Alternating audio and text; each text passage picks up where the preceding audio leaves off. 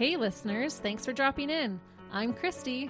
And I'm Melissa, and this is Buried Motives, where we dig deep into the details of some of the most gruesome dirtbag murderers.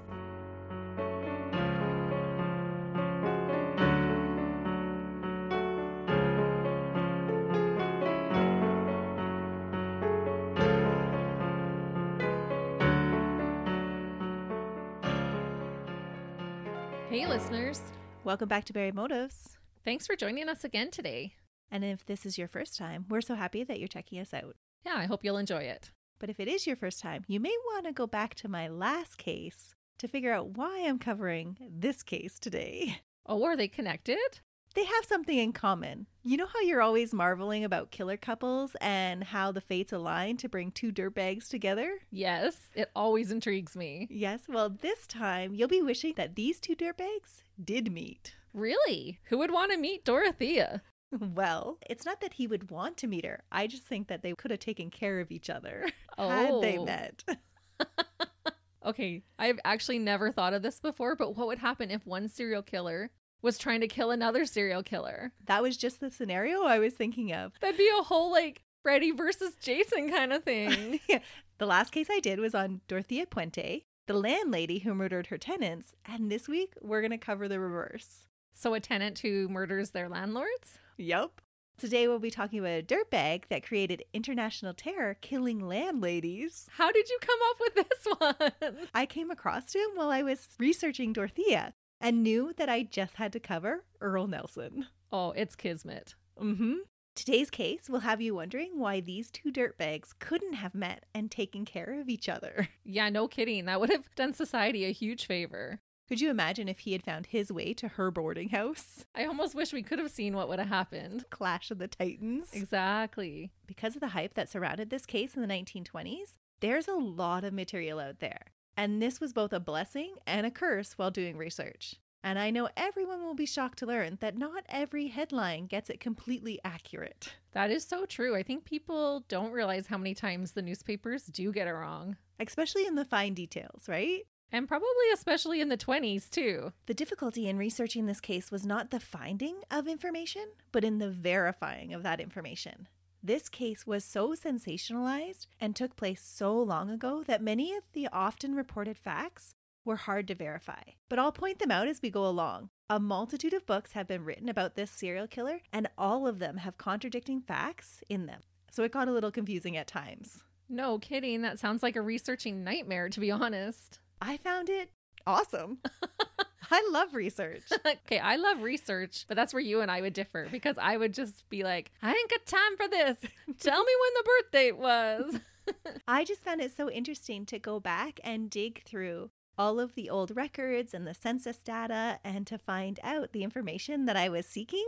It's such a thrill for me. Okay, that I will agree with. I recently just found a census report and it's all handwritten with one of the murders that I have coming up. And it's so eerie. It's like it makes them real and it's just extra creepy. I love it. That part I agree with. It's the different information come in all different ways that it can be so frustrating. Well, and the information that was differing was coming from what I would consider reputable sources. So it was very interesting to find the contradictory facts. That is interesting.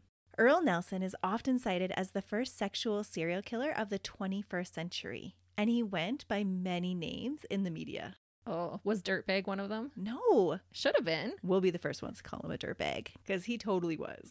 He was known by the Strangler, the Dark Strangler, the Gorilla Strangler, and each one of these titles gave the man behind these gruesome crimes characteristics that grew with media attention. So he was known for having these huge hands and feet and having this abnormal strength, and so they started calling him the Gorilla Strangler. But with each new news article, the size of his hands and his feet just kept growing. Oh, I see. So it's kind of like that childhood game when you play telephone and you whispered into one ear and then they whispered into the next person's ear, and then by the time you get back to it, it's totally different than what you started with. Yes, and there's an incident in this case that I'm going to tell you about later that is exactly like that. But these news articles made the man seem more like beast than human. And I have a hard time disagreeing with them. So we'll see what you think after this case too. Well, what I was expecting is for one of them to say the Gorilla Strangler because he was super hairy. No, he was... That's where my mind went. No, he just had these huge hands and feet, He had a short stature and was barrel-chested, and he had this dark complexion, so people related him to looking like a gorilla. I can just picture the silhouette, like in the night, what that would look like. Oh, how creepy would that be? Yeah. He didn't do a lot of his murdering at night, though. Oh, that's interesting. Broad daylight. Oh, that's brazen. Mm-hmm. I was going to say ballsy, but you know how I feel about that. He was brazen.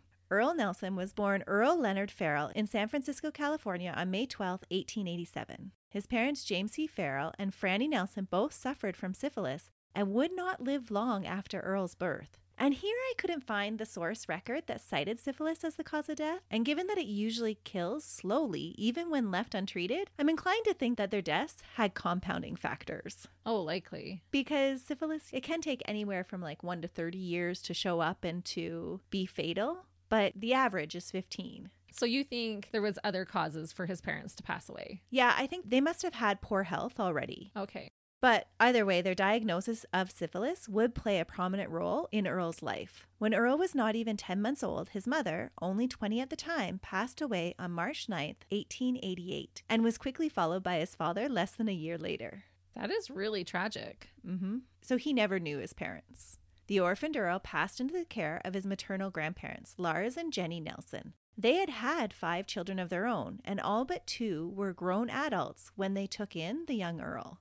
Earle's Uncle Willis and his Aunt Lillian, known as Lily, were more like siblings to him than an aunt and uncle. Amidst their teasing, they really did grow fond of their little nephew and developed a sense of responsibility over him. The family were devout Pentecostals, and Jenny, who was a force to be reckoned with, was sure to raise her grandson with a very healthy fear of God and the consequences of sin, especially sexual sin, using his parents as examples of what happens to those who don't follow God's plan. No. Mm-hmm. So she taught this young boy that his parents died because of their sexual sins? Mm-hmm. His grandmother would frequently remind Earle that his parents' deaths were a direct result of their sinful behavior. That's unbelievable, honestly.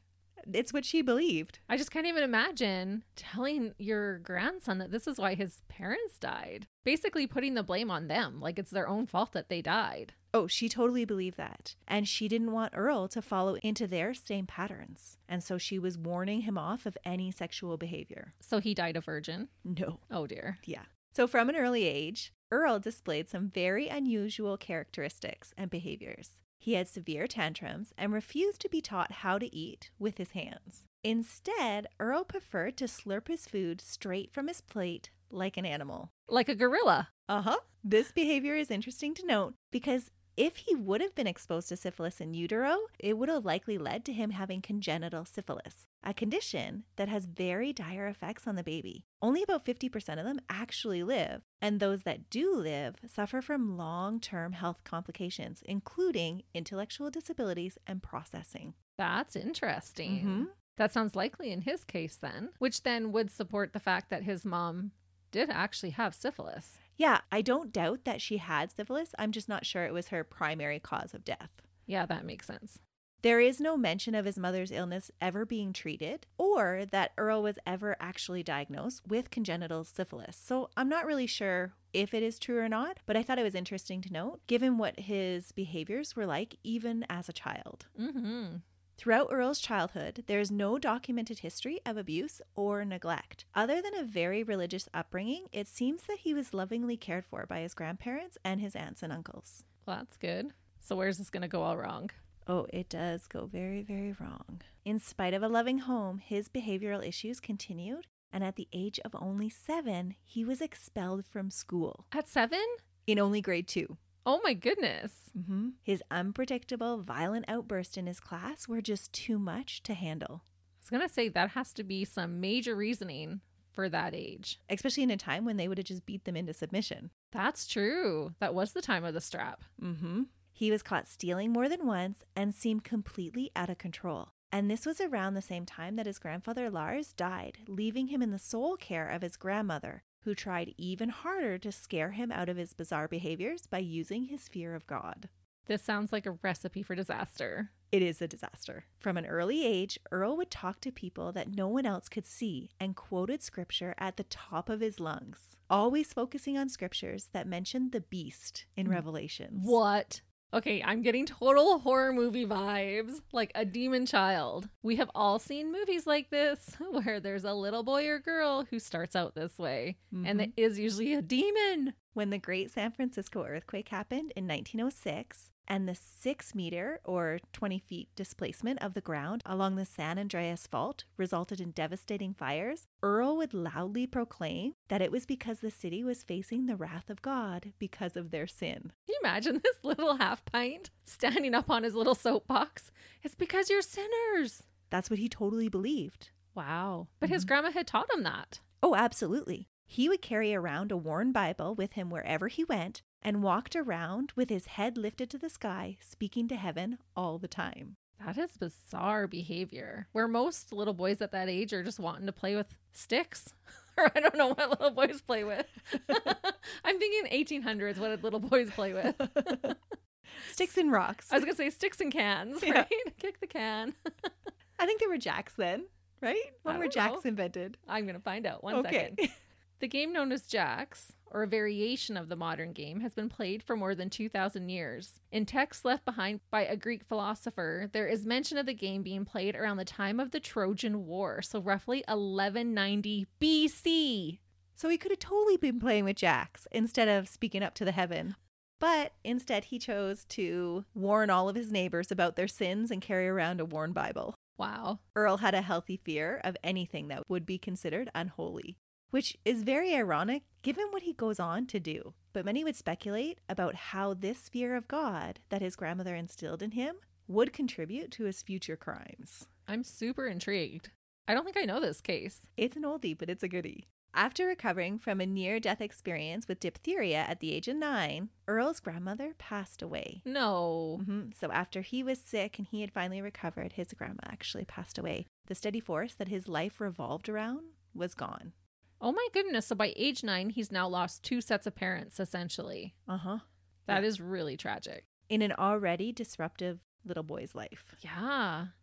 His care passed to the hands of his Uncle Willis. He had still been living at home when Earle had come to live with his grandparents, and so his Uncle Willis was familiar with the boy's oddities and was not above teasing him because of it, but it seemed to be like good-natured. Yeah, right. Good-natured from Willis's point of view. Yeah, anyway. That's what I mean. Yeah. Earle would live with his uncle until at least the age of 12 amongst the other lodgers that Willis and his wife took in to earn money. Oh no, is one of these people going to like assault him? There was no record of that. Okay, because that's where my mind went. But I think it would be plausible that because he was such an odd behaved little boy, that even the renters would make fun of him, especially if their host was already making fun of him. Yeah, I could see that. And we know what bullying does. So in 1908, while assumed to be showing off to some other children, Earle raced his bicycle that his uncle had given him alongside a streetcar and was hit and dragged for over 50 feet.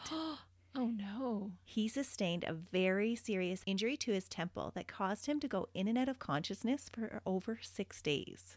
Okay, this is just going to keep going downhill, isn't it? Because we already have this lack of bonding and a stable parental figure for his life. And now we're adding in a head injury.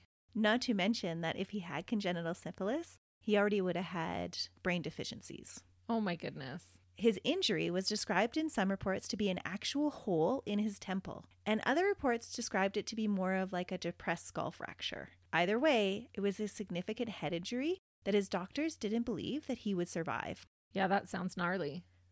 But he did pull through, and 16 days after the incident was said to be back to normal. What?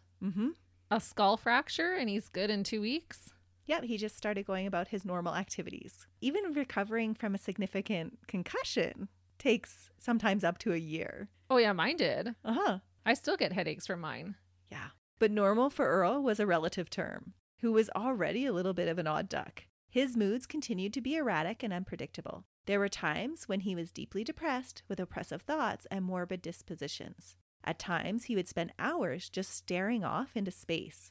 Other times, he was almost manic, walking around the house on his overly large hands and lifting heavy objects like chairs with his teeth to show off to guests. Come on. He walked with his hands? Like a gorilla. Yeah. Melissa, no. He would walk with his hands on the floor and then pick up items with his teeth. Yes. And it was these reports later by his family that led to people starting to call him the Gorilla Strangler. Yeah, that's the name we're going to call the episode. Because Uh-huh. that's what it needs to be. Yep. But this definitely didn't help him being viewed as more of an animal than a human. Yeah, especially in that time. People were not very accepting of oddities. Or anything divergent, right? Right. And if they were, they would go into the asylums or they would take off with Lobster Boy and be in the carnivals. Yep. After this accident, though, there is evidence that Earle's physical health did take a turn for the worse from his unusual, bizarre behavior. He suffered from severe temporal headaches, hallucinations, and blackouts where he would lose large chunks of time. And this would continue throughout his life. The headaches and dizziness would get progressively worse and at times make it even difficult for him to be able to walk. Years later, he would suffer a second head trauma from falling off a ladder because of the worsening dizziness caused by his first head injury. Oh, no. So he suffers from multiple head traumas. This kid can just not catch a break. He has not had an easy life. No. It feels like the world is stacked against him, to be honest. But he did have loving people around him. At some point, he was transferred into his Aunt Lillian's care. She had children of her own by that time and did her best to care for this kind of wild little boy. He continued with his bizarre habits of eating food without his hands after covering it all in olive oil. And it was some sort of ritual that he had created. And I just thought maybe he was anointing his food. Blessing it, maybe? He had to cover all of his food in olive oil? Yes, and then he would slurp it off the plate. Ew. Oh, that is so gross. That, is activating my gag reflex a little bit. In oil. Mm-hmm. Did he have a hard time, swallowing? Did he have sensory issues? I'm wondering what the reasoning behind that is. I think from the way people describe him, I think he might have had some sensory issues. Yeah. Yeah. Because even just maybe it was more of a texture thing when he was eating. Yeah. But, people in Turkey drink a teaspoon of olive oil every day. Yeah, but that's different than dousing all your food and slurping it up in oil. It's true. It would have been so gross. Yeah. Just like her mother, Lillian would struggle to keep Earle from wandering and looking like a vagabond. He frequently had the habit of returning home in soiled clothes that were tattered, torn, and ill-fitting, even though she had made sure he left the house in proper fitting clean ones. He would somehow find a way to switch out his clothes somewhere along his aimless wanderings throughout the day. That is bizarre. So he just preferred to be in older, ripped up clothing. They would continually put him in fresh clothing, clean clothing, and both Lillian and her mom, Earle's grandmother, had difficulty keeping him in his own clothing. I shouldn't be laughing, but this is what my brain just did. I'm thinking of because I'm still on the gorilla, but I'm thinking of Harry and the Henderson, put him in a suit that's uncomfortable as opposed to Tarzan in his loincloth. He just wanted to. Maybe that's what it was for Earle. I don't know. It was more comfortable. Yeah, he didn't want to be all in that stuffy outfit, I guess. Well, especially when you're walking on your hands. That would have made it more difficult. Yeah. How can you do that with a belt and suspenders and whatever else they wore in that time? Yeah. Just bizarre. Yeah. He had a lot of bizarre behaviors. Or is it a self-esteem thing? I don't deserve this. Maybe. Did he feel sorry for other kids who didn't have nice things and would trade his clothes? There's no record of that. More often than not, he would steal the clothing. So he was like a little good clothing fairy. He would take your tattered stuff and leave you some new pants. That's right. And this behavior would continue right into adulthood. Okay, you're stuck on syphilis. I'm stuck on this. I just want to know what was up with doing that. It's just what he did. Interesting. Yeah. Lillian would grow increasingly uncomfortable with him around her children, especially when she caught him watching her daughter while she changed and saying dirty things to her. What? Mm-hmm. So how old would he have been about now? He's 13, 14 Right. at this time. Okay. Yeah, so just coming into puberty and recognizing and having some sexual urges. Oh my goodness. Yep. And sexual urges that he's been taught to totally smother. And he's kind of at a loss. This whole time he's been taught that anything sexual is evil. Yeah, even a thought. Even the thought. And now he's coming into puberty and he doesn't know what to do with those feelings. Oh man, this is going to cause some huge inner conflict for him. And he's been raised pretty much like an only child. So now all of a sudden he's with real live girls around his age to look at. Well, not his age. They're younger than him. Oh, gross. Mm-hmm. Lillian would later say that she started to encourage him to leave the house and would even provide him with funds to stay elsewhere. While she didn't know exactly where he did stay, it's presumable that he stayed in short-term boarding houses or in homes with rooms for rent. While Lillian felt responsible for Earle's care because he had been raised as her brother, she was also nervous to have him around her family. And so she was in conflict of how do I care for Earle, who was raised as her brother, but also wanting to protect her own children from him. Well, and honestly, her own children should have been her priority. Like, I think she did the right thing because they're going to start with like these dirty, nasty things that they're going to say to her, but that would soon have escalated. Mm-hmm. I think you're right. I think if he would have stayed in her house, he would have escalated on her children. Yeah, which is so disturbing. But I also feel sad for Earle because he has no stability at this time, and he's not that old to be taking care of himself. No. And so from this time on, he's pretty much just kind of out on his own. Officially, he would leave the school system in grade 10 and would never earn his diploma. By this time, Earle had grown into a stout, muscular man with his extremely large hands and feet with a ferocious appetite. Even though he ate in a very odd way, he had a huge appetite. Yeah, because with the oil, it just slides right down and slides right out you. It's like a cleansing diet. Yeah. Because of his Spanish ancestry on his father's side, he sported a deep olive complexion and was frequently the object of teasing at school and, unfortunately, at home from the other children. Oh, so from the time that his grandma passed away, he probably hasn't felt like he's fit in anywhere. No, his grandmother was like the center of his whole world. Yeah. And that's why he so strongly resembled her attitudes and behaviors. And that's why he was preaching about sin to everybody, because that's what she preached to him. Right. It makes sense. Mm-hmm. And he lost her at a relatively young age, like 9. You don't know who you are yet. No, not at all. You're still a baby at 9. Mm-hmm. Around the age of 15, he began to frequent the brothels and bars of San Francisco Barbary Coast and had become a compulsive masturbator. Oh, no. A trait that's actually quite common among serial killers. That is true, actually. Mm-hmm. He had developed almost a dual personality. He was a preacher of sin and then a partaker of sin. Was there ever any reports of him having any kind of multiple personality disorders or anything like that? Well, remember, this is like 1914. Oh, The study of psychology is just in its infancy now. right. And so he does go through some psychology assessments that we'll get to, but there's never anything specific about a borderline personality disorder or multi-personality disorder. Okay. Yeah. But you can see how he would now be getting this inner conflict because he's partaking in this sin, but then he would also, when he's done, probably have this extreme guilt and shame and hatred even towards that part of himself. Absolutely. And what do you do with inner conflict? And so he had this dual personality. Yeah. Or Mhm. people will numb it. Did he have any kind of substance abuses? Oh, yeah. He was a very large alcoholic. Not surprising with what's going on here now. Earle had difficulty holding down a job because of his frequent headaches, coupled with his propensity to just kind of wander off midway through a job. But he had enough cash flow to pay Lillian some room and board to help support their household. And he even had enough left over to support his drinking habits. He began to disappear for days at a time, spending most of his money he earned on alcohol. And this just worsened his hallucinations, and he would frequently be seen speaking to invisible people. On the occasions when he would return to Lillian's house, he frequently looked like he had just been in fights and often returned in clothes that were not his own. So he's still doing this now. Mm. That's wild. See, I really want to know, what's he doing with the clothes? He continues throughout his life with it. It's just so bizarre. Lillian would later find out that Earle was funding his binges not only with the odd jobs that he told her about, but with petty theft.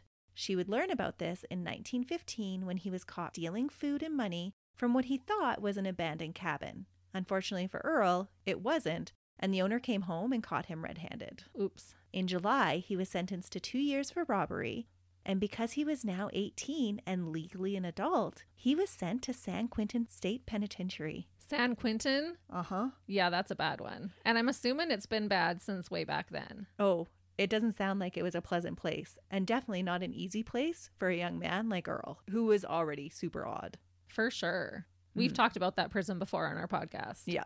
There, he would receive no treatment for any of his disorders. He was paroled on September 6, 1916, just a little over a year later. That's crazy. Apparently, the court officials thought that he was reformed enough to enter society. But over the next few years, he would be incarcerated 2 more times and enlist in different branches of the military. And this is where the timeline got very confusing for me. Well, and it's so surprising to me that you can be in and out of prison, but then join the military. They just weren't screening back then? Well, it was more the fact that he kept on changing his name. Oh, gotcha. Yeah. But that again is another trait of serial killers where they seek out military or police officer work or a job that has some type of authority. Mm-hmm. They kind of become a little obsessed with it. Yeah. I think we'll find out that for Earle, the military life was just not for him.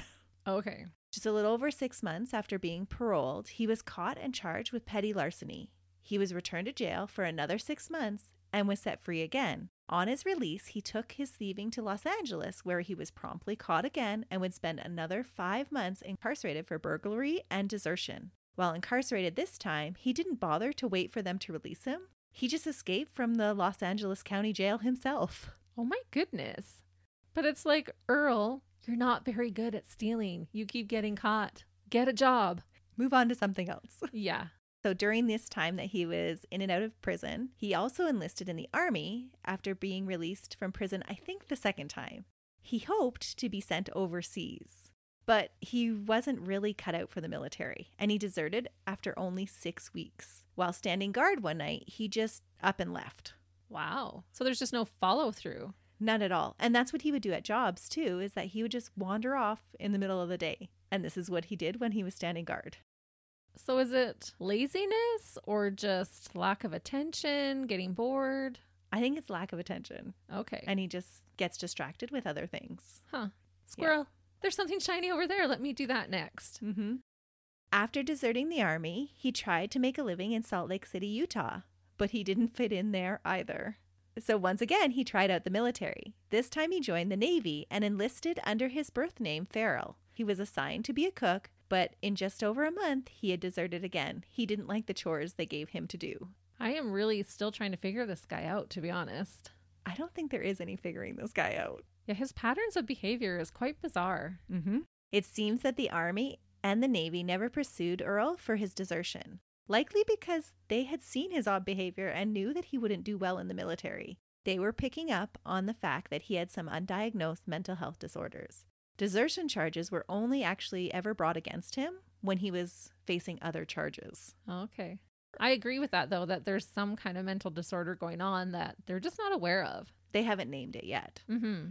Earle enlisted for a final time as a medical corpsman. This time didn't work out any better. And after refusing to leave his cot and continuing to read the Bible aloud and prophesizing about the apocalypse, he was discharged from the Navy and committed to the Napa State Mental Hospital on December 4th, 1918, for assessment and treatment within a month of enlisting.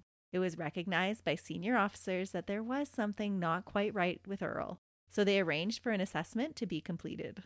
Well, at least someone is now taking a look at him. Yeah, and this is the first time throughout all of his bizarre behavior that actually somebody's like, no, you need to go get checked out. Yeah. Napa State Medical Hospital was the first state hospital in California. It opened its doors in 1875 because the Stockton Asylum was overcrowded, and it was made specifically for criminals that were incompetent to stand trial, those not guilty by reason of insanity, and offenders with mental health disorders. So it seemed like the perfect place to send Earle. Yeah. During his intake, Earle revealed aspects of the bizarre lifestyle that he had been living. He claimed that he had been drinking and masturbating since the age of 13, but now did neither of those things anymore. In fact, he proudly claimed that he hadn't drank for 7 months prior to being admitted. Him being able to claim this kind of just says to me that he was aware of his dual nature and tried to reconcile the two. Almost like he was proud that he had been able to tame the beast that made him drink. Yeah, it's really sounding that way. When asked about the blood test that he had received on a mission that showed both gonorrhea and syphilis, he said that both of these diseases had been contracted before his 16th birthday. Whoa. But that was back then when he was going to brothels at the age of 15. Mm-hmm. Earle underwent evaluation and spoke freely about the hallucinations and paranoid delusions that he had. He would see faces, hear music, and voices that would tell him to kill himself. It was noted in his file that despite his observed bizarre behavior and preoccupation with religion, he did not appear to be violent, homicidal, or destructive. How wrong they would turn out to be. Oh, no. Over a course of less than a year, Earle would escape from the institution on 3 different occasions and earn the nickname Houdini from the hospital employees. After his third attempt, the hospital just kind of gave up on going after him. The closing note in his chart on May 17th, 1919 simply stated that he was, quote, improved. Oh, that Yeah. can mean a lot of things. Yeah. A good pat on the back for all the work the doctors had done with him. Yeah, just improved. Like, what Yeah. does that even mean? Exactly. Improvement can be super tiny or it can be huge. Yeah. I'm guessing it was super tiny improvement. Or maybe non-existent at all. Yeah. Just had to write something good in the notes. That's right. After escaping from the institution, Earle tried to hold down a job as a janitor at St. Mary's Hospital. Amazingly, he was present at this job long enough to attract the attention of Mary Martin, a woman that worked at the hospital. Remember when we were talking about the broken telephone game? Yeah. There's a lot of differing sources on what age Mary was when she met Earle. So some say that she was 58, some say she was over 60 when they met. But when I looked up their marriage certificate, it shows that she was actually only 36 when they got married. That's a big difference. Mm-hmm. So there was one original news source article that I found from that time that erroneously reported that she was 36 years Earle's senior. Oh, instead of 36 years old. Yeah, and so I'm wondering if this is how this kind of thought process started, where she was 58 and then it gradually led to being like, oh, she's almost 60 and now she is 60 and now she's over 60, just as the years passed and people kind of told the story over and over and over again. Yeah, that's probably likely. It was interesting to find the trail. Like a telephone game kind of situation going on with the news. Right. Or maybe she actually lied on her marriage certificate. Earle certainly had lied on their marriage certificate. He had presented himself as Evan Lewis Fuller and was 27 at the time. So did she know that that wasn't his name?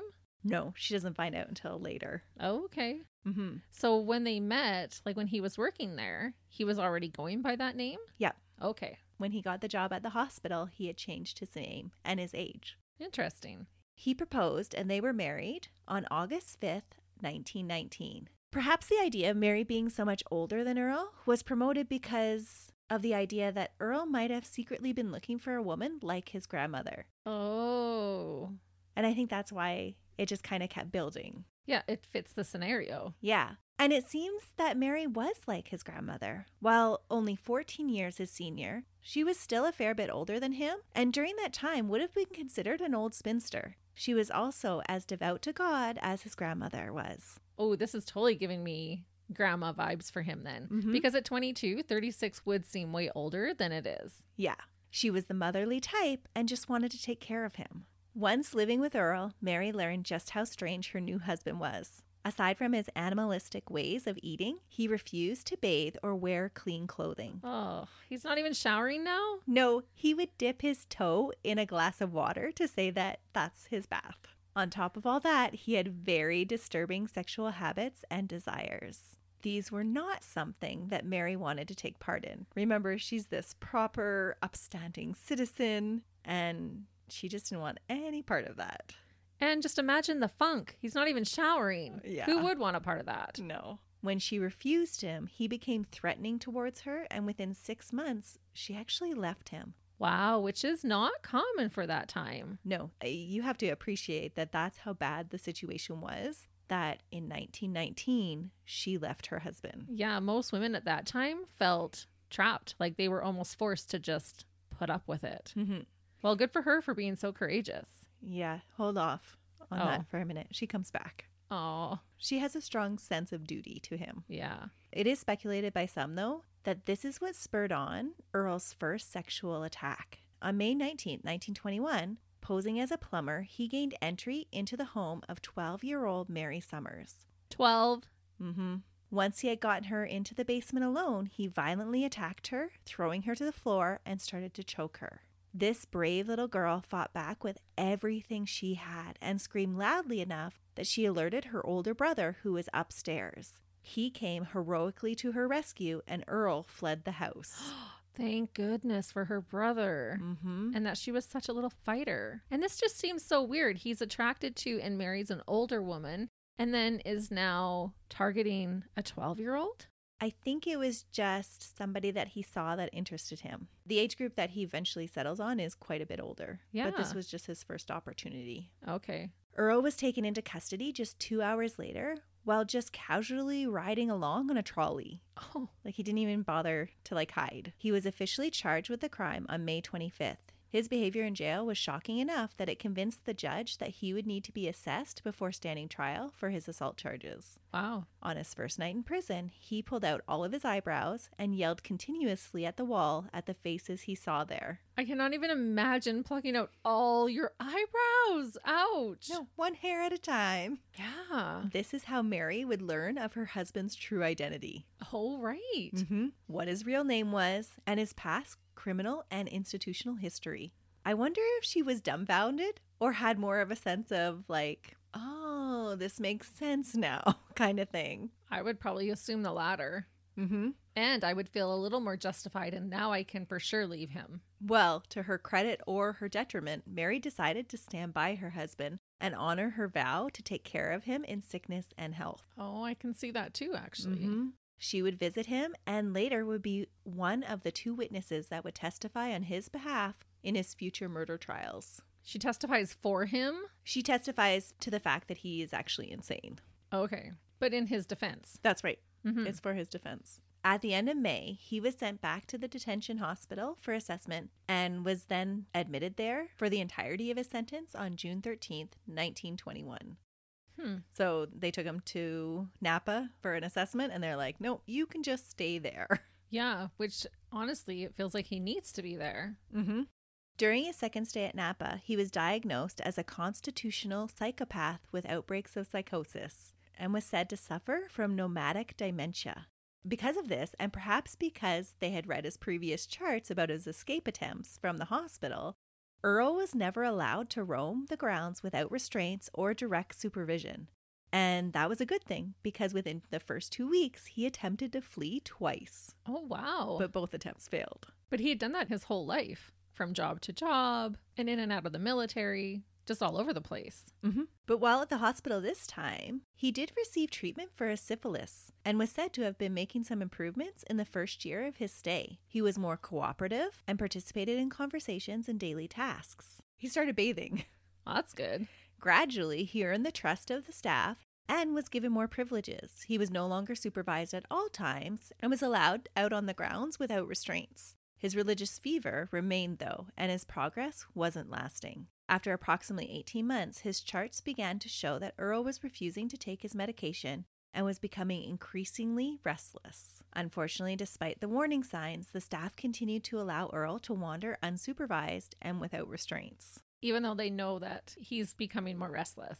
Mm-hmm. So it does not seem like a logical time to be giving him more freedoms. Well, it's not that they were giving him more freedoms. It was just that they weren't restricting those freedoms anymore. Right. Like, really, they should have been imposing more restrictions on him. If he wasn't taking his meds, then sorry, you have to be supervised all the time now. Yeah. Mm-hmm. But they didn't do that. On November 2nd, 1923, he fled to his Aunt Lillian's house in the middle of the night.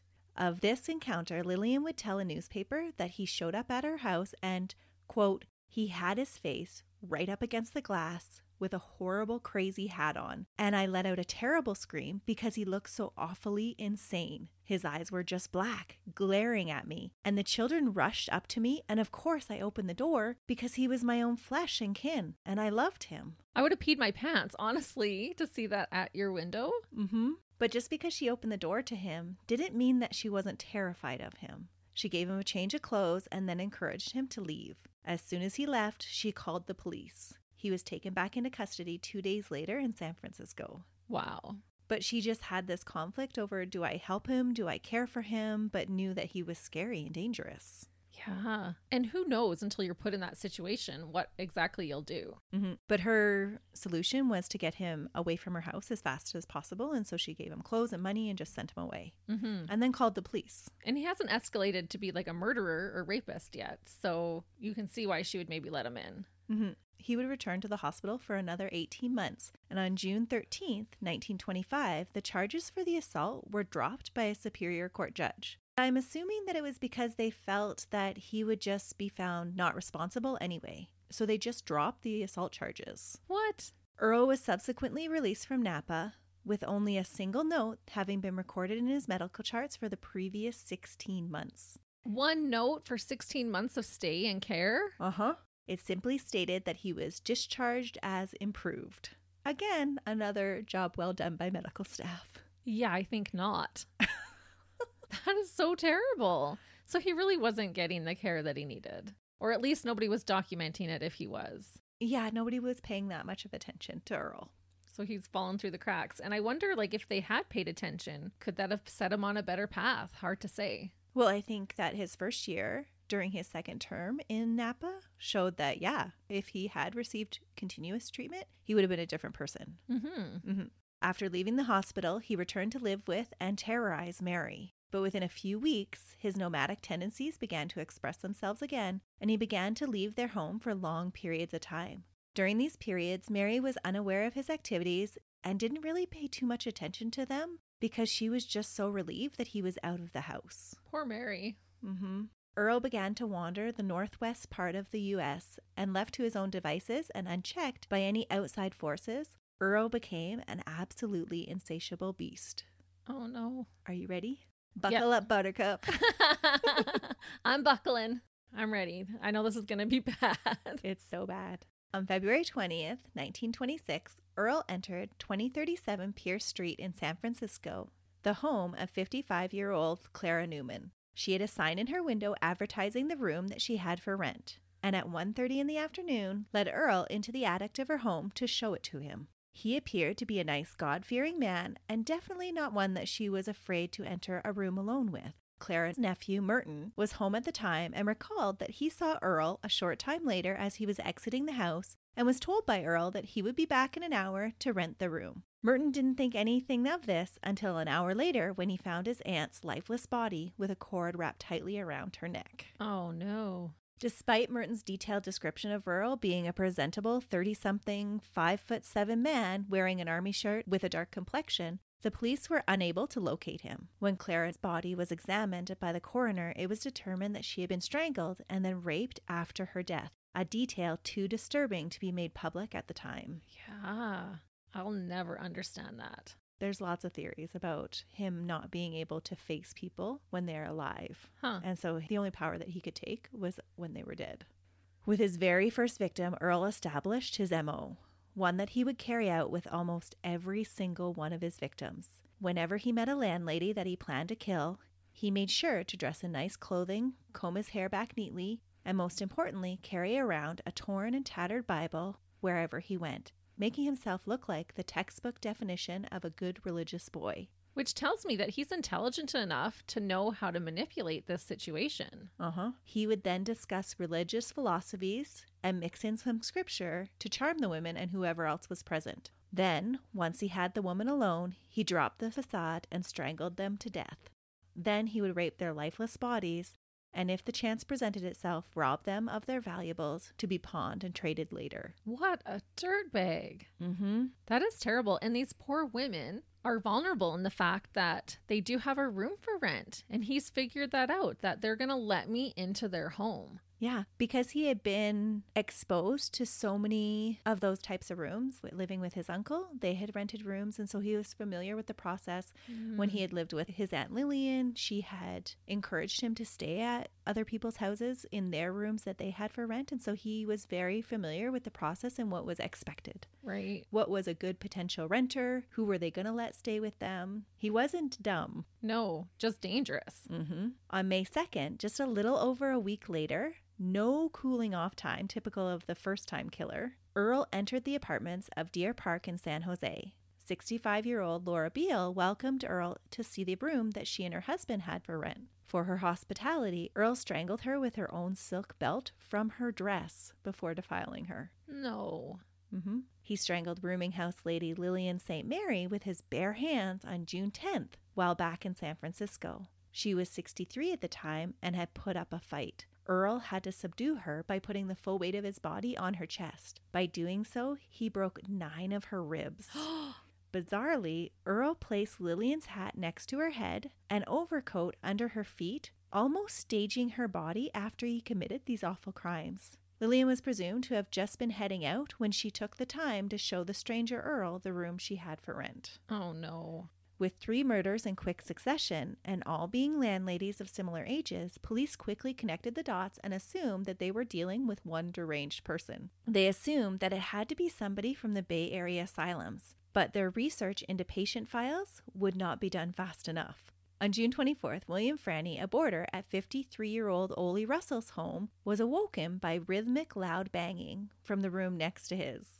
A shift worker, grumpy that he had been woken up, went to investigate the noise. He peeked through the keyhole of the room next to his and had to take an extended second look to confirm that a man in a gray suit was standing over a woman that looked like Ollie. The man's pants were around his ankles and he was thrusting away. Oh, we caught him in the act of pleasuring himself. Yeah, but at this time, he's just like this peeping Tom looking through the keyhole, and he thinks that Ollie is just committing adultery. He thinks she's into it, but she's actually dead. Mm-hmm. Oh my goodness. Yeah. So he sneaks back to his room, and when the stranger had finished his business, replaced his hat, and left the boarding house, William went back to investigate again through the keyhole. This time, he saw Ollie still lying on the bed in the same position. No. And what looked like blood on the bedding. Suspicious now of foul play, he went and found George, Ollie's husband, and reported what he had seen. Oh. The two entered the unrented bedroom and found Ollie dead. Her face was severely beaten and was already discolored. A cord was found wrapped around her neck, wound so tightly that it had actually cut into the skin, and blood had splattered on the bed around her where she lay, and was also smeared on the door casing. Oh, and that poor neighbor afterwards, to know that you could have caught him in the act and to find out that, he was raping her dead body. Yeah, it would have just been so disgusting. That is an image that will be burned in his brain forever. Mm-hmm. Well, William and 2 other men that were staying at the boarding house were actually taken into custody for the crime and later released. Oh. Police didn't really believe his story. And for almost every one of Earle's crimes, others were falsely accused and taken into custody. That is wild. Probably too because he's a bit of a drifter, so he's not putting down roots anywhere to kind of be caught. Not at all. After Ollie's death, police revealed to the media for the first time that each of the 4 previous deaths had involved necrophilia. Ugh. This created a frenzy in the media, and landladies started to become very wary of opening their doors to strangers. But their wariness didn't stop the murders. Earle had a way of convincing landladies to trust him and let him into their homes. Mary Nesbitt would be Earle's next victim. On August 16th, while she was making dinner for her husband prior to his arrival home, she made the fateful mistake of being kind to Earle, who showed up at her Oakland home. When her husband arrived home and couldn't find her, he just assumed that she had stepped out to grab some missing ingredients. But when he found her purse still in her bedroom, he became frantic. Oh, yeah. He was aware of all the news stories and about this evil animal that was lurking along the California coastline. He went straight to their second-story apartment that he and his wife had for rent. There, his fears were realized. He found his wife's battered and ravaged body. Her blood splattered every surface of the bathroom floor where he found her. Her broken teeth were strewn about from the beating that she took. She had been strangled with the torn dish towel, likely the one that she had over her shoulder when Earle interrupted her preparing dinner. Oh, no. It sounds like his violence is really escalating, too. She was beat so savagely. The media frenzy grew, and so must have Earle's awareness of it, because he chose now to leave the state and venture into Oregon, the next state north of California. On October 19th, Beta Withers was found by her 15-year-old son in the attic of her boarding house. She had been strangled and raped. This murder marked an evolution in Earle's bestial murders. Earle had stuffed Beta's body in a trunk, and it's speculated by some that he was fighting the shame at this time, and this was his effort to hide his monstrous actions. Makes sense. Mm-hmm. Criminologists that have studied Earle's crimes feel that Earle had, quote, previously been unafraid of having his crimes discovered and had taken little care with hiding his victims. However, killers who have some shame or regret over their crimes will often make token efforts to cover or block the faces of their victims. Mm-hmm. Sometimes this effort will be simply to turn the head away from the killer's method of exit, or place a towel over the face to hide it. Other times, more care will be taken to hide the shameful results. For sure, that absolutely happens. Which I'm curious to see, is this going to make him escalate, or is he going to retract a little bit and take a breather? No, not at all. With most of his future murders, he does make some attempt to hide the victims or cover them, although the hiding places that Earle picks are really not great hiding places. So hiding in plain sight. Yeah. Dr. Robert Keppel, in his book Signature Killers, surmised, quote, "It's likely that Nelson's personation at the crime scenes indicated his victims represented someone he knew. Perhaps they represented his overbearing grandmother or possibly the wife who rejected him. This is believed because of the similarities between most of Earle's victims. They were all close in age to his grandmother." Mark Gribben also proposed that, quote, "his necrophilia could have arisen out of a desire to hurt his dead grandmother, with his victims playing her part," quote. Interesting. It makes sense. It does, because he would have made to be feeling so shameful, right? He was acting out all of those sins that she had warned him about. And if you're feeling shameful or guilty, right, you strike out over the person or the thing that is making you feel guilt or shame. Perceived or not. That's To right. him, that's his reality. Yeah. Theories aside, if feeling shameful was the reason for the change in the MO, it wasn't strong enough to stop him from murdering people. The very next day, 59-year-old Virginia Grant was killed in the exact same way. She was found tucked behind her furnace. One day after that, Mabel Fluke was also found in a similar way in her attic. His urges just seemed unstoppable. Earle would find his way back to California. On November 18th, he strangled Anna Edmonds with a rag and raped her in her San Francisco home. The next evening, around 6 p.m., Earle attacked a pregnant woman, Mrs. Murray, at 114 Grove Ave in Burlingame, California. She was younger and stronger than his other victims and was able to fight him off and yell loudly enough to attract the attention of her neighbors, who came to her aid. Earle, ever the Houdini though, fled and escaped capture once again. But he did leave a witness behind that was able to give a very accurate description of him. And this is probably why he left the area so quickly after this. That makes sense. I'm so glad she survived. Mm-hmm.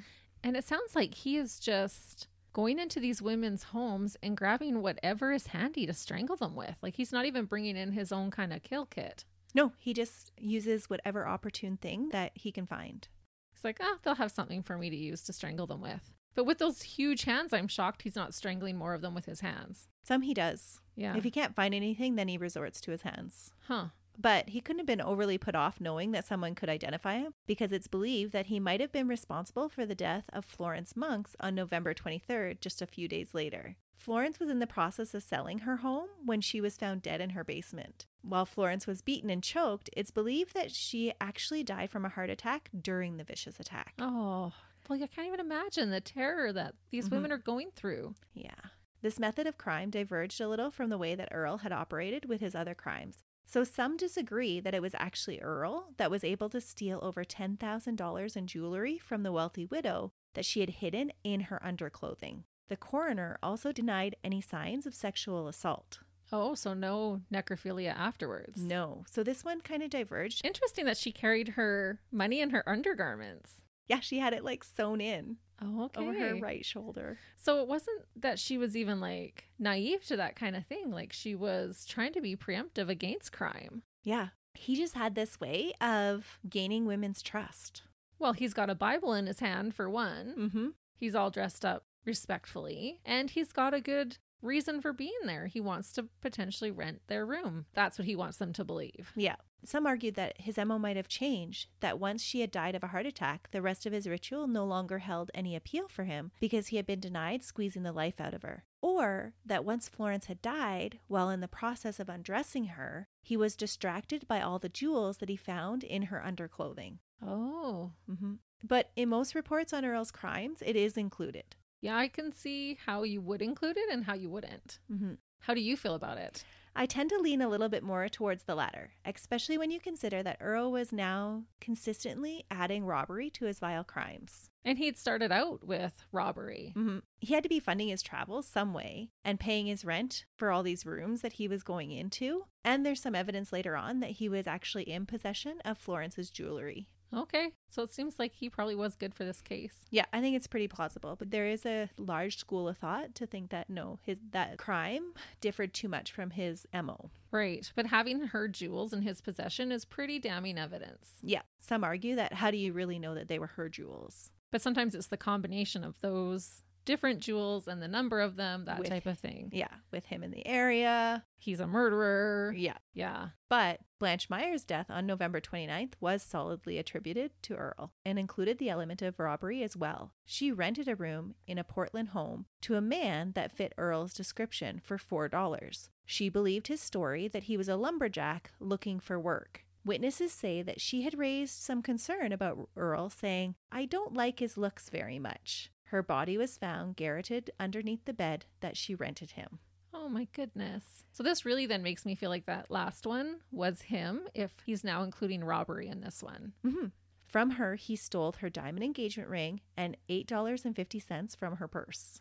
Most eerily, though, Edna Gaylord and her tenant, Sophie Yates, had enjoyed the company of a very pleasant, stocky, dark-complexioned man, Adrian Harris, at Edna's Portland boarding house. He rented a room for a week and was kind enough to provide the two ladies with all of the fixings for a Thanksgiving dinner. When he left the boarding home 2 days early, he was thoughtful enough to leave both women some expensive-looking jewelry as gifts. Oh, stuff that he had stolen from other victims, I'm sure. Yeah, when the description of the Dark Strangler was advertised after Blanche's murder, Edna promptly went to the police and told them about her kind tenant. Police believe that the jewelry that had been left behind was very similar to the ones that had been reported stolen from Florence. Dirty dirtbag. Yeah. It wasn't a for sure this was her jewelry, but police believe that Yeah. there's a good likelihood. What are the chances? Mm-hmm. Elmira Berard's murder on December 26 in Council Bluffs is also attributed to Earle because she had a room to rent and was raped after her death.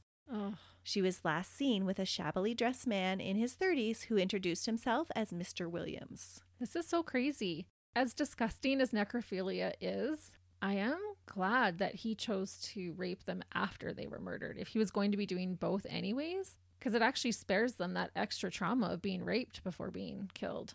I don't know if that's an appropriate thing to say, but I can definitely understand your sentiments with that, though. At least Yeah. there was a little bit less terror that they had to face in their final moments. still so degrading and disgusting. Mm-hmm. I'm just trying to wrap my brain around it. The thing that really is shocking is that there is no cooling off period for this guy. There's only one time that he really takes some breaks beyond what he would need to travel to the next town. So I'm wondering, is this classified as a serial killing or a ginormous spree killing? It takes place over 16 months, though. That would be a huge Oh. spree killing. Yeah, no, then this would be a serial killer. Yeah. He averaged about 24 days in between killings. Oh, okay. But some of them are like day after day after day. And even 24 days is not a lot. No. A lot of serial killers will start where they'll murder their first victim, and then they might even be held over for a whole year until they would murder their second victim. And then it would progressively get shorter and shorter. Yeah. With him, he was just right into it all the time. Right from the get-go. Mm-hmm. Just nothing about him is standard. No, not at all. So right after Elmira Berard's murder, the next day, 23-year-old Bonnie Pace would suffer like all the others at Earle's hands in Kansas City, Missouri. Bonnie's disabled son was in the home at the time and heard banging and had feared that his mother had fallen because he didn't hear her after that. Oh, no. But because he was unable to get up out of his bed, he just had to wait for his dad to come home. That's so terrible. Mhm. That poor kid. Earle had left the boy unharmed, and I think perhaps because he didn't even realize that the boy was at home. Probably not. The next little boy that was home with his mother was not as lucky. Jermaine Harpin and her 8-month-old son Robert were also choked to death the same as Bonnie. Robert with his own diaper. What? Mm-hmm. Mother and son were found by her husband. Both Bonnie and Jermaine were renting out rooms in their house. This is blowing my mind. Why murder an 8-month-old baby? The baby wouldn't even be able to give a description of you. No, he was just there. And this is the one and only time that Earle has a slight cooling off phase. After killing the infant, his next known murder wouldn't be until April 17th, 1927. Oh, I'm sure it shook him, Mhm. especially if he's still combating his religious views. Only a monster can murder a baby like that. Yeah. But still, only 4 months later, he starts up again. Yeah. That's his longest break. What a disgusting pig, honestly. And I'm wondering, has he veered a little bit off of his victim type? Because these two women are obviously a little bit younger than his other victims. The ages of his victims do span quite a bit. The majority of them are in that kind of 50 to 60 range. Right. But if he's on such a rampage, if he just sees a room for rent or an opportunity, he probably can't even control himself to pass it up. There are some criminologists that believe that sign of room for rent gave him absolute thrill. Oh, yeah.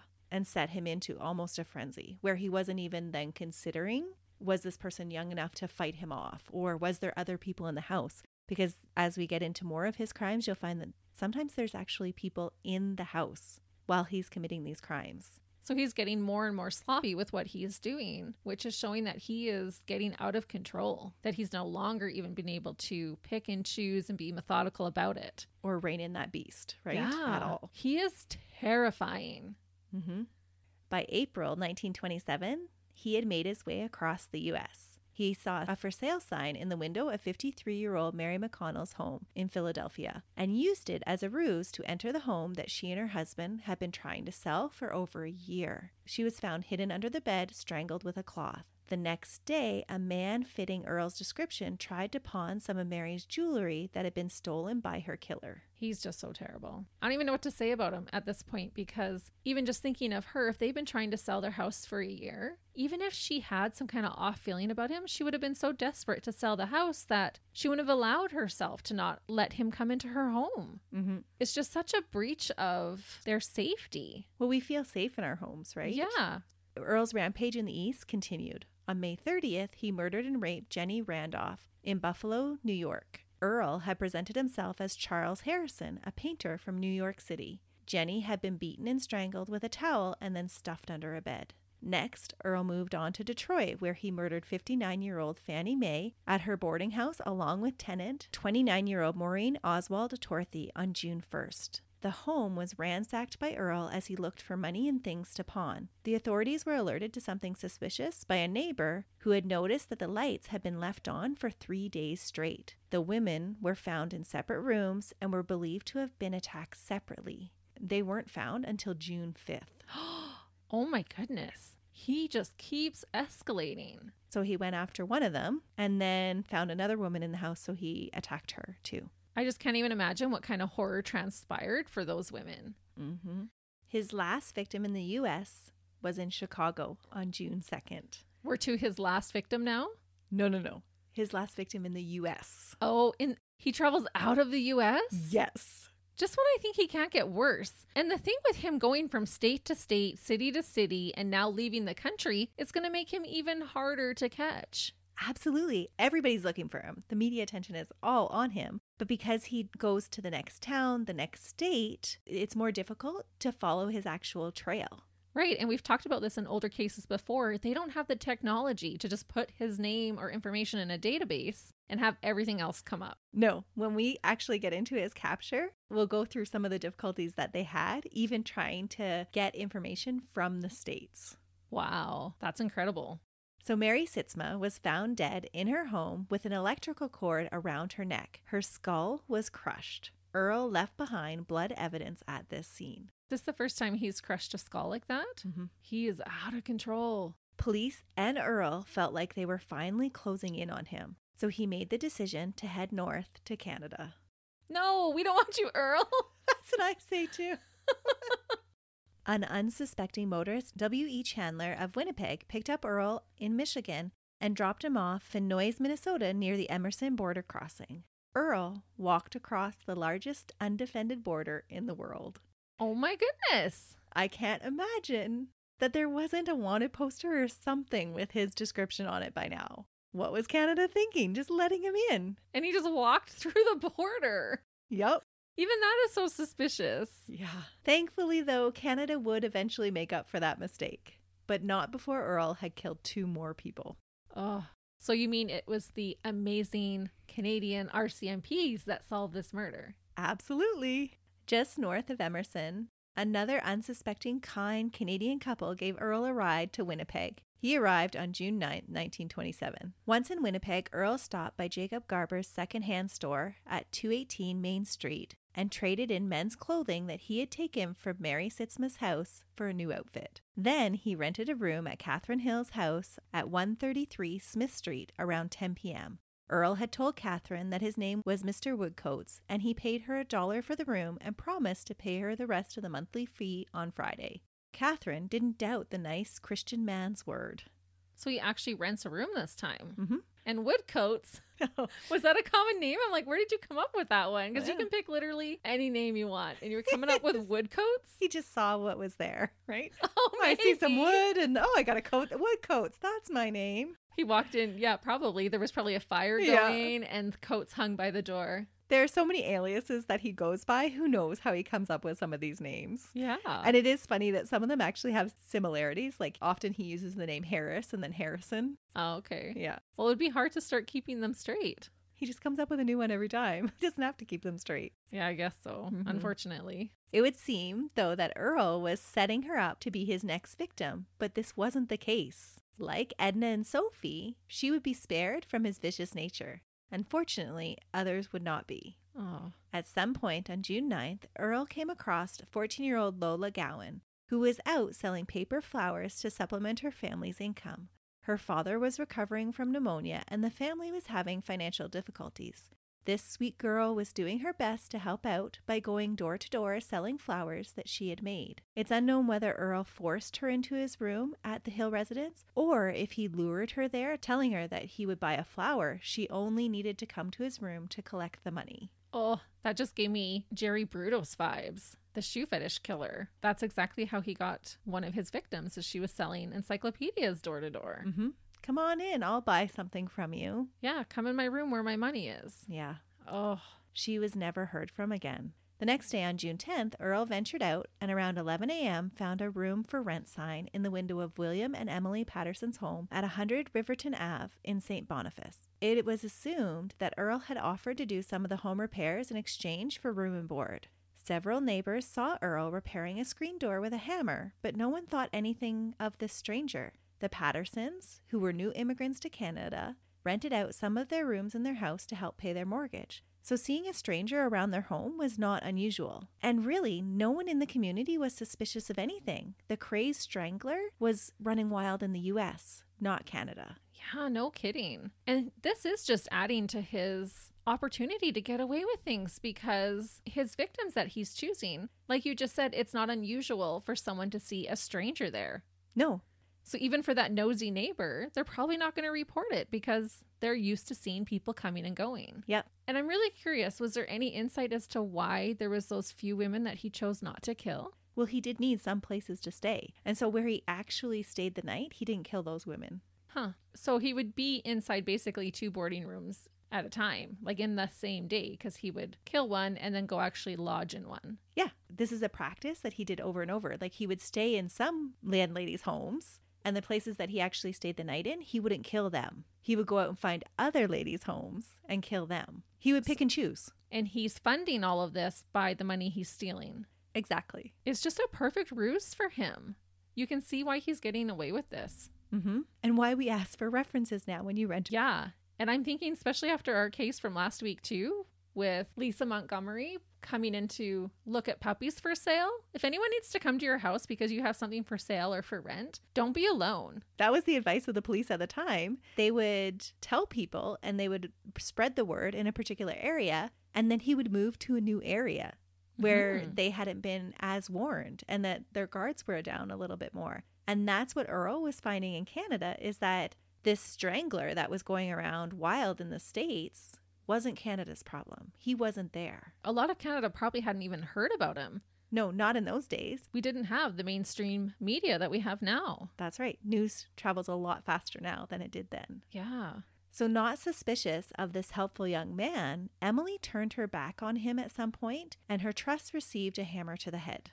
Oh. Emily put up a significant fight, though, and tore pieces of Earle's hair from his head before he strangled her with his bare hands. When he had finished with her dead body, he shoved her under a bed along with his newly purchased clothes. He then helped himself to her husband's whipcord suit and $70 in a suitcase that was in the bedroom where he shoved her body. And this $70 was their life savings that they were saving up to start a store together. Oh, that's so sad. Mm-hmm.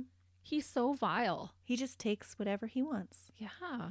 And it's showing me too that he is taking his time going through their things, because to find $70 inside a suitcase, you're really searching through stuff. Or perhaps he just opened the suitcase and was like, oh, I'm going to put my new clothes in here. Because he always takes clothes from their victims' houses. Oh, maybe. Yeah. Once he was composed, Earle walked back to Main Street in Winnipeg and traded in the whipcord suit at Sam Walden's secondhand store and then went for a haircut. While in the barber chair, though, the barber noticed dry blood in Earle's hair. When he brought it to the attention of his customer, Earle became really agitated and told him not to touch it. Oh, right, because she had ripped out some of his hair. Mm-hmm. What a dummy. See, he's so smart in some aspects, but then like, oh, I'll go get my hair cut. Yeah, nobody's going to notice that I have a whole bunch of bloody spots in my scalp. Mind you, with that much adrenaline that would have been going through his body, he might not have even felt that. And if it was at the back of his head, he might not have even seen it either. Yeah, that's true. Sporting his new clothes and haircut, though, he found his way to Regina, Saskatchewan, hitching rides with unsuspecting strangers. It's estimated that over 1,000 people would have given Earle rides during his career as a serial killer. Oh, I can't even imagine realizing later. It would just be so disturbing to know that you had a serial killer in your vehicle and to always wonder why it wasn't you. Like, very grateful for it, but just knowing what could have happened would be so eerie. Right. Or do you think that there would be a guilt knowing that you dropped him off at his next victim's house? Yeah, could. I mean, it would not be their faults at all, but no. A lot of people do have survivor's guilt. Yeah. If that could be considered survivor's guilt, I'm not sure, but... Yeah, I don't know. In Regina, he rented a room under the name Harry Harcourt and stayed there until the morning of June 13th, when he read about Emily and Lola being discovered and a good description of him printed in the local newspapers. Emily had been found by her husband. When he returned home from work, she was nowhere to be found. He learned that she had not picked up their children from their play date at the neighbor's house, and by the time he was tucking his children into bed and telling them that their mother would return soon, he was desperate to find his missing wife. In his desperation, he kneeled beside his son's bed and prayed for help to find his wife. When he stood after praying, his pant leg lifted up the bedspread of his son's bed. That's when he spotted his wife's favorite sweater under the bed. To his shock and horror, when he reached under the bed, he found his wife's battered and defiled body. That just gave me goosebumps. So he prayed to find her, and then as soon as he stood up, he found her. As horrific as it is, his prayer was totally answered. Mm-hmm. And he had just laid his child down on top of the bed that his wife was under. Yep. Oh my goodness. How do you come back from something like that? I don't know. He had been in the house the whole day looking for her and never thought to look under his son's bed. No, why would you? No. Lola had been found by another boarder at Catherine's house. After Emily was found, one of the detectives recognized that this was a very similar MO to that Strangler that had been circulating in the U.S. And they started almost immediately investigating all the boarding houses in the area. Good for them. Mm-hmm. So they actually went to Catherine's house inquiring if she had had any strange boarders at the time. To her, Mr. Woodcoats was not strange in any way, though. And she told police that. She said, yeah, I've had a boarder here. He left, but he doesn't seem to match the description of what you're telling me about. She didn't see any red flags. No. But following a nagging suspicion, she did go to check on his room anyway after the police had left. When she opened the door, there was a terrible smell in the room, but otherwise it looked perfectly fine. Like the room didn't even look like he had used it at all. She decided to report this because this was a little bit suspicious. And on her way to the precinct, another boarder at her house wandered past the open door that she had left to air the room out and saw what they believed to be a mannequin under the bed. Oh. Sadly, this was the strangled and tortured body of Lola. The 14-year-old girl selling the flowers. Mm-hmm. She had been raped multiple times after her death. Oh my goodness. And she's a child. Mm-hmm. Yeah, his behavior is so all over the place. Yeah. And multiple times. So he just kept her there under his own bed to use whenever he felt like. Yeah, there were reports that the bed had been slept in. But from Catherine's statement to the police, she said the room had looked like it was unused. Huh. So there are some differing reports on that account of Yeah. whether he actually stayed in the bed with Lola's body underneath of it. And also, like, where did he rape her then? On the floor? In the bed? Yeah, I don't know. But he had stayed there a full night with her body. Oh my goodness. Mm-hmm. So the detective, George Smith of the Winnipeg Police, was the one making the connections between Emily and then Lola's bodies and the infamous Strangler that had terrorized the U.S. He organized every single available detective to help with the case and offered $1,500 as a reward for his capture. Whoa. How much is that today? It would be worth over $25,000. That is a remarkable amount of money for that time, especially. But if you can help catch this guy that's now murdered at least 22 people, well worth it. Oh, for sure. With every newspaper warning residents that the Strangler was now in Canada, the hysteria spread like crazy.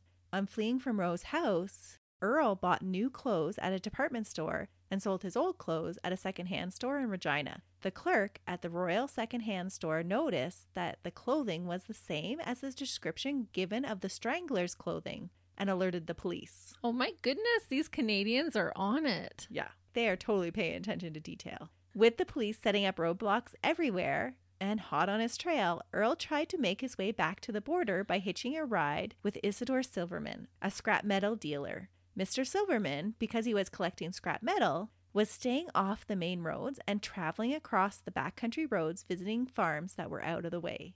Because of this, Earle was able to miss all the roadblocks that had been set up. Oh no. Yeah, so he was just crisscrossing all the back roads and not on any of the main roads because he was going to all these farms. Oh man. From Beausevan, where Mr. Silverman dropped Earle off, he caught several other short rides and made his way to the small town of Wacopa, where Earle entered Leslie Morgan's general store shortly before 6 p.m. on June 16th. Immediately, Leslie was suspicious and went to alert the police. The storekeeper's wife entertained Earle, all the while suspicious that the man she was feeding was the Strangler. He left his wife with Earle? He left his wife with Earle? Yeah. To go tell the police Mm-hmm. that this might be the killer who targets women? Yep. Leslie. Maybe not the smartest choice, but it actually works out for them. When the sole officer on duty, Constable W.A. Gray, reached the store, he took Earle into custody. Finally. Mm-hmm. But Earle claimed to be Virgil Wilson and was nothing like what Gray thought a crazed gorilla strangler would be. But not trusting his first impression, he locked Earle in a cell with 2 Yale locks and removed his shoes for good measure. Gray then left Earle alone to make the call to the chief detective, George Smith. While he was making the call, Earle removed a rusty nail from his cot and picked both locks. Get out. He's Houdini. Earle fled to the local train station and hid beside a grain elevator awaiting the next train. Please don't tell me he goes on to murder more women now. No, the Mounties are good at their jobs. There are several different stories about how Earle was eventually caught that night. Several different stories say that the train he tried to escape on was full of police officers that had been dispatched to help in the search, and that he had unwillingly jumped right into their hands when he jumped on the train. That seems a little far-fetched. Mm-hmm. Another story tells how railway passengers spotted him hiding under the platform and yelled and pointed him out to a nearby constable who apprehended him just as a trainload of police officers were arriving from Winnipeg. That seems more believable to me. Mm-hmm.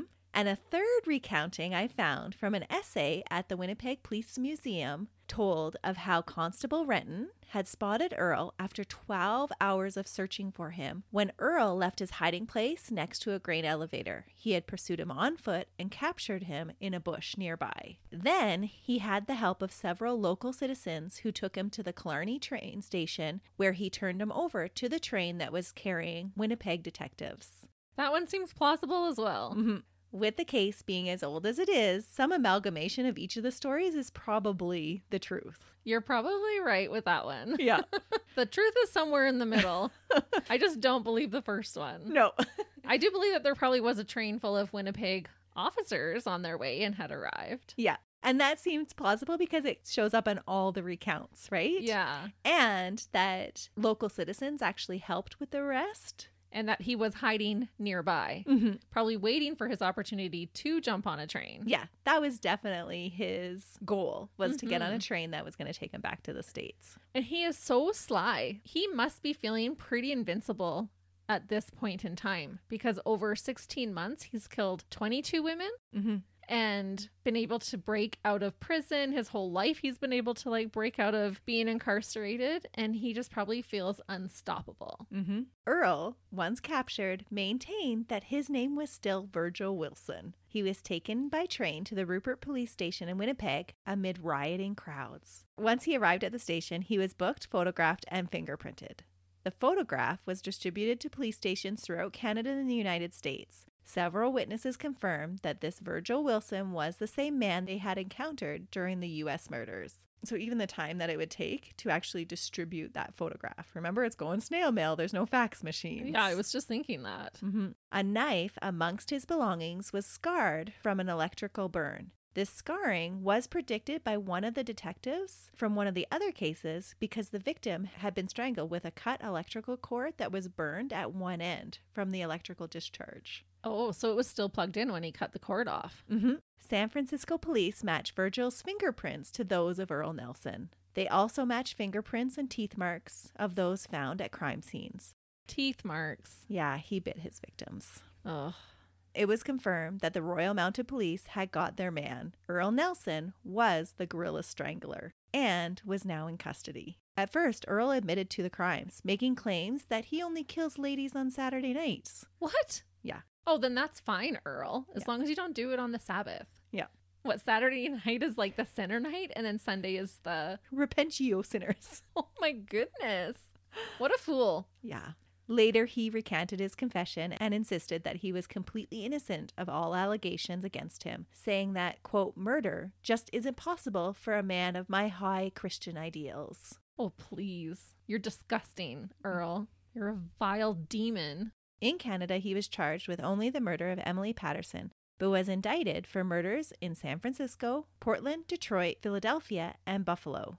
During his incarceration, he resented the way the guards treated him. He said that he had high ideals, good character, and was not guilty of any crimes. He complained about the death cell that he was placed in while awaiting his trial. The nerve. But apparently this death cell was a particularly hard cell to get out of. It was reserved for just specific criminals. It was the first time that a prisoner who had yet to be convicted was put in the death cell. Yeah, but he had just escaped the other jail with a rusty nail. He needed to be in the death cell. Exactly. Officials feared not only that he might escape, but that a mob might lynch him before the trial could even take place. Well, that wouldn't have necessarily been a bad thing. No. Except then it's on all of their consciences. Yeah. The trial eventually started on November 1st, 1927, before Justice A.K. Dysart and a 12-man jury. Attorney Stitt didn't attempt to argue Earle's innocence. Instead, he asked the court for clemency because Earle was insane. Out of over 60 witnesses, only 2 witnesses, his aunt and his former wife, were called by the defense to support Earle's insanity plea. At the end of the trial on November 4th, the 12-man jury took 48 minutes to find Earle Leonard Nelson guilty of murder and sentence him to hang. The jury took no pity on Earle, sane or not. There was no appeal. Ooh, this is in Canada.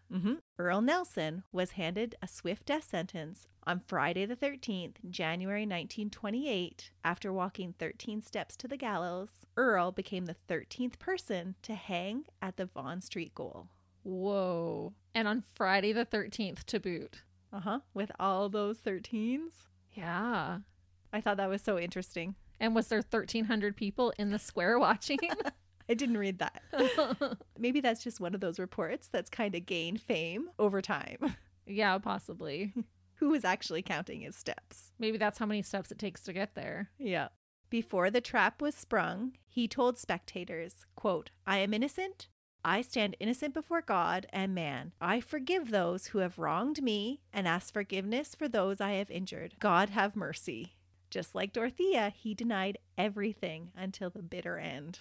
God have mercy indeed, because I would not want to be you meeting my maker. No. Despite being only convicted of one murder, there is irrefutable evidence that proves he was responsible for killing at least 22 women.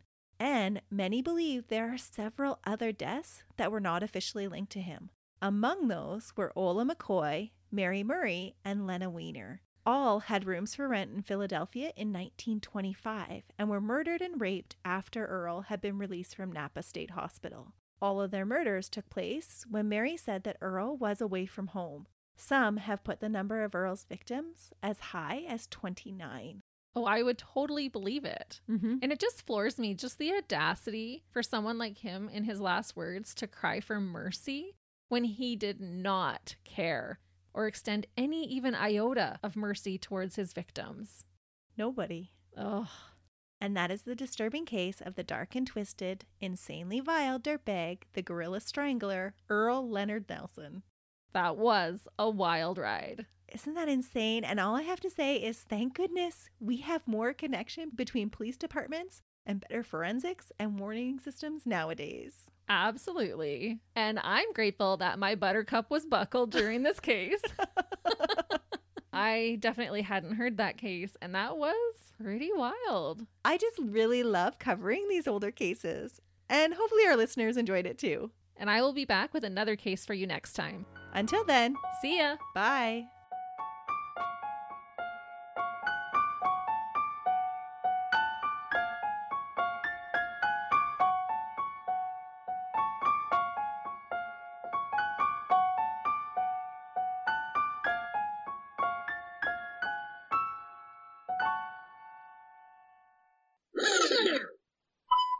All right, we're in business. Is that the right word? Yeah, sure. I don't know. I don't know. I forget to. I totally got lost in my own talking. And interestingly enough, syphilis rates are rising all Really? around the world. Mm-hmm. All right, listeners, if any of you have got the SIF, you can message us and Melissa can give you some information. Why did I call it the SIF? Who you calling old? I feel old today. And I'm older than you, so maybe we are oldies, but we're goodies. Oh, no, wait, that's a hydraulic jack. I just read the first thing that came up. Why it's important to read all of the headline. But normal for Earle was a relative term. Oh, my elbow just, my wrist okay. creaked. I don't know if you'll hear that. It was right here, too. Sorry. Going back to that statement about us being oldies but goodies. That's right. We got to retake that because my bones are creaking. Incarcerated for burglary. Oh my goodness. He is suffering from being interrupted by a truck. Chocolate break. I got one more. Some shame or regret. Look what? I really regret doing that. However, killers who have some shame or regret. Oh my goodness. I have regret over doing this. That's not what I was supposed to say, was it? No. What am I supposed to say?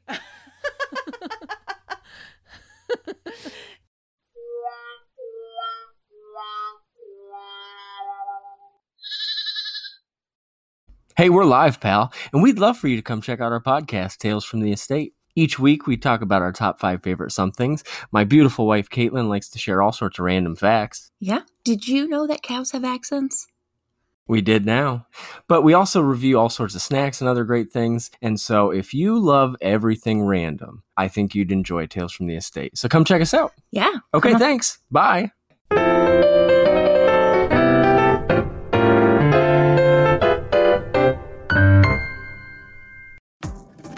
Hi, this is Candace Sampson, the voice behind What She Said. My show is your destination for stories that not only entertain, but also educate and empower.